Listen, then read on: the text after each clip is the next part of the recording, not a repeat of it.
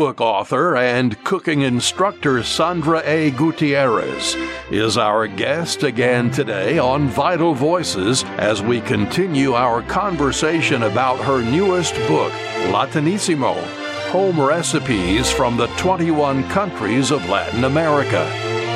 You point out that every Latin American country has some version of paella or something similar to it. How did rice become such a dominant part of the cuisines in these cultures? Yeah, interestingly enough, rice was brought by the Spanish, who had gotten it from the Moors and the Arab world, who got it from Asia, of course.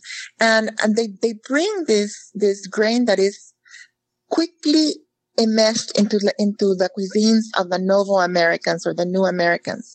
And also the African vein with all the enslaved people that were brought by the Iberians, meaning the Spaniards and the Portuguese that descend and colonize Latin America.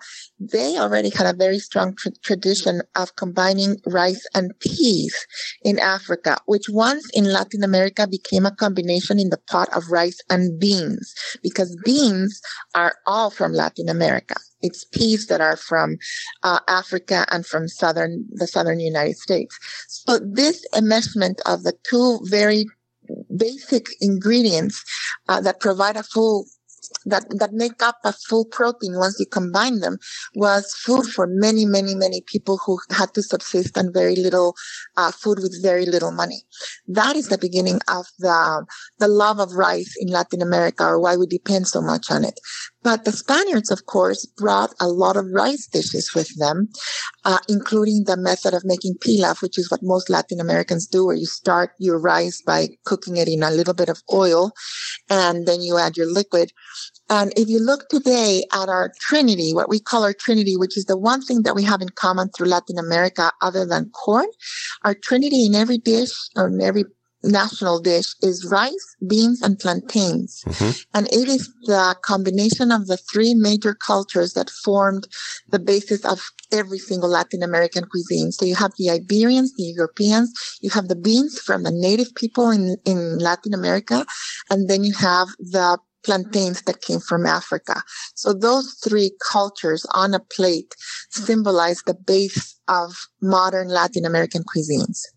When you are making a dish like arroz con pollo, is there a particular kind of long grain rice that you prefer? It depends on the country that you're in. So for long grain rice, any kind of long grain rice will do except basmati. Basmati is not a rice that's used in Latin America. It has or jasmine. It's not, these are rice, varieties that have a lot of floral intonations or flavor to them. So you go for your long grain white rice, but depending on some countries like in the Latin Caribbean will use shorter grain rice. In Puerto Rico, usually in Puerto Rico they use a medium grain rice. So it depends. It depends on the country. Some arroz con pollos are thicker and more soupy. Some of them are really, really dry, where your grains of rice are very separate. But that is one of the dishes that is the most similar to paella that we all have throughout Latin America. Here in Appalachia, we are very good about making food go a long way, stretching food. One example that you point to in your book from Latin cultures is milanesas. Describe milanesas for me. Milanesas are very thin cutlets that have been pounded very, very thinly. And then they are passed through flour, some egg, washed through egg wash, and then you cover it in breadcrumbs. It is very similar to a schnitzel. It is very similar to that since we're in the South, I'm going to say to your fried steak, your chicken fried steak, but it's very, very thin. And the reason that it's done thinly is that big families with little budget, which is most of us in Latin America, when you pound your meat thinly, it looks bigger on the plate, and you can get more meat out of a same piece of meat. So we do that, and the breading makes it thicker, and it makes it go a longer way. The coming together of different cultures to create dishes that you describe in this book is fascinating to me. And one great example, I think, is in Peru, the lomo saltados. Yes. Now, the saltados are stir fries. And it is exactly the same methodology that they use in China, because the Chinese influence in Peruvian cuisine is huge. So is the Japanese, which they call Nikkei influence. And so is the African and the Middle Eastern. But Chinese food has just made an amazing impact. And so saltados are stir fries. The lomo saltado is the national dish of Peru. And it is a stir fried that has soy sauce, just like the Chinese, onions and peppers. But the American, the Peruvian addition, the Incan addition are tomatoes, which you have the Chinese oyster sauce. And then even though you eat it with rice, you always include French fries or fried potatoes in the dish because potatoes are also native to Peru. So it's this amalgamation of Chinese, Incan ingredients in one plate. It is truly sensational, super easy to make. So I include a recipe for that too. How do you tell when an avocado is ripe? I call it my belly button test. First of all, of course, people assume that just touching an avocado and feeling it, if it yields to your touch, it's ripe. But like I say in the book, there is ripe and then there is rotten. And the difference is it can happen just in a matter of hours. So what I do is I buy my avocado still green. If the stem is tightly attached to the avocado, that avocado is still green. If the stem comes off easily from the avocado, then the avocado is already ripe. So the difference is, when do I know when it's ripe and when it's overripe? If the color that you see in the bottom of the stem, once you leave, in the belly button, what I call the belly button of the avocado, if the color is yellow or very light green, your avocado is perfect. But if the color is brown, then your avocado is overly ripe. So many people will cut into an avocado and make guacamole with overly ripe avocados and end up with stringy avocados. And that is because overly ripe avocados start growing their roots from within. And so what you're really getting there are already pieces of immature roots in your guacamole. So if you don't want any stringy guacamole, learn the belly button system and learn to always look for avocados with stems so you can do the little test. Most avocados in the stores will come with stems. What about plátanos, plantains? Any similar grocery store buying tips? Yeah, it depends on how you're going to use the plátanos or the plantains. If you're going to use them as a vegetable, in some of the recipes, you'll use them as vegetables. You want to buy them when they're still green because they're super starchy and they almost cook like a potato. You can boil them in water until they're soft. Then you can peel them and use them for mashes and all sorts of dishes. But the more yellow they become, the more sugar that they are developing and the sweeter they are. So when they are sort of yellow with some brown, that is when you can cut them and thinly and make them into chips and make them into tostones, which are the big round double fried plantain chips that you'll find in the Latin Caribbean. And then when they get super, super yellow, and with a lot of mottled brown, sometimes even some black in it, is when they're ready to be used for sweets or desserts. So that's when you would cut them into diagonal slices and saute them in oil until they're nice and soft, which is what most people know as fried sweet plantains. Or that's when you turn them into jams or jellies or fillings for empanadas and things like that. Is there a recipe that you could talk us through on the radio? Yeah, there are many recipes that I can talk you through because they're very easy to prepare.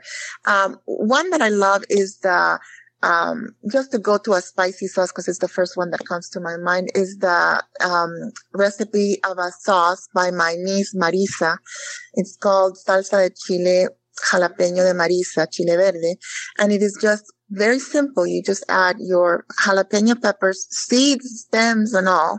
You add your chopped onion, you add your garlic, you add your spices, and then you add a good amount of vinegar or lime juice, and you blend it together and create this incredible hot sauce. That's one. Another one that is, to me, one of my favorites in the book is the pasta con palta from Chile, which is something that surprises people a lot because people don't know, first, that Chileans eat a lot of pasta, and secondly, that this sauce is made with avocados. And so it's super simple. While your pasta is cooking, you blend your avocado with a little bit of cream or a little bit of milk, your spices in it. And as soon as the pasta comes out of the pot, you stir in this sauce in it. It also has a little bit of spinach sometimes or arugula mixed into it. So it's like the Chilean version of pesto, but there is not huge amounts of basil. It's all about the avocado, and it's delicious, and it's green, and it's easy. And like that, there are hundreds of other recipes that I could talk you through that you can make in less than half an hour.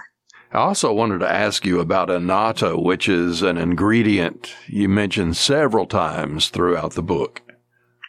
Annatto, which is a food coloring that every American has had since they were little, if they've ever eaten macaroni and cheese, or they've ever had cheddar cheese, because that's what gives cheddar its orange color. Cheddar is really a white cheese that's been colored with annatto.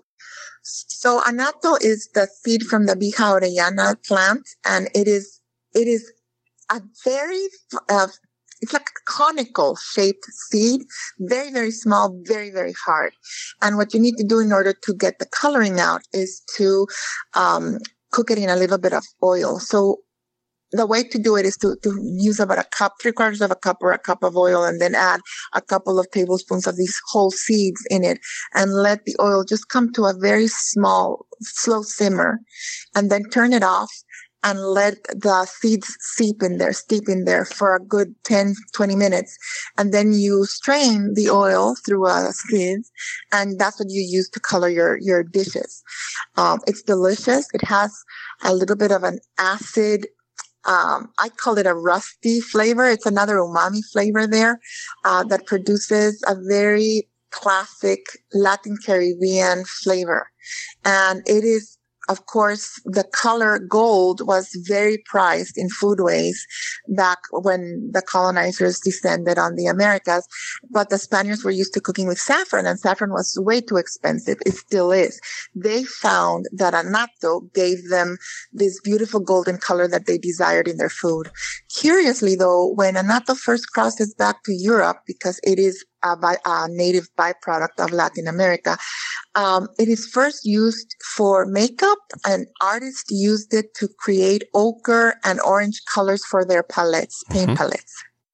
Talk about the process for testing all these recipes and how time-consuming and meticulous that was.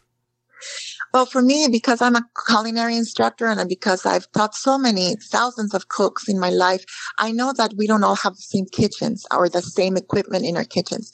So my recipes, I start by testing them after I develop them, and I test them once to make sure that the developed recipe works. I start testing it 3 times, and I use different kinds of heat, different kinds of pots. So I'll use a gas stove and an electric stove. I'll use a thick pot. I'll use a copper pot, things like that. And then a very thin flimsy pot.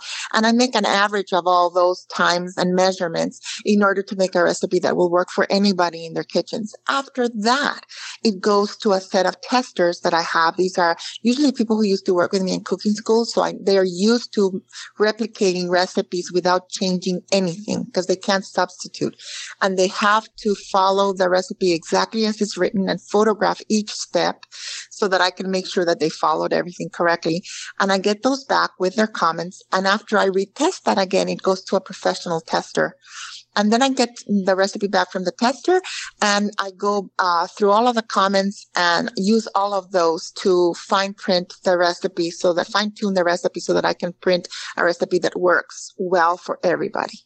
Our guest has been cookbook author, cooking instructor, historian, and journalist Sandra A. Gutierrez. She's the author of Latinísimo, Home Recipes from the 21 Countries of Latin America. Vital Voices is heard every Saturday morning at 7 and every Sunday afternoon at 2 here on WETS 89.5 and HD1. I'm Fred Sauceman.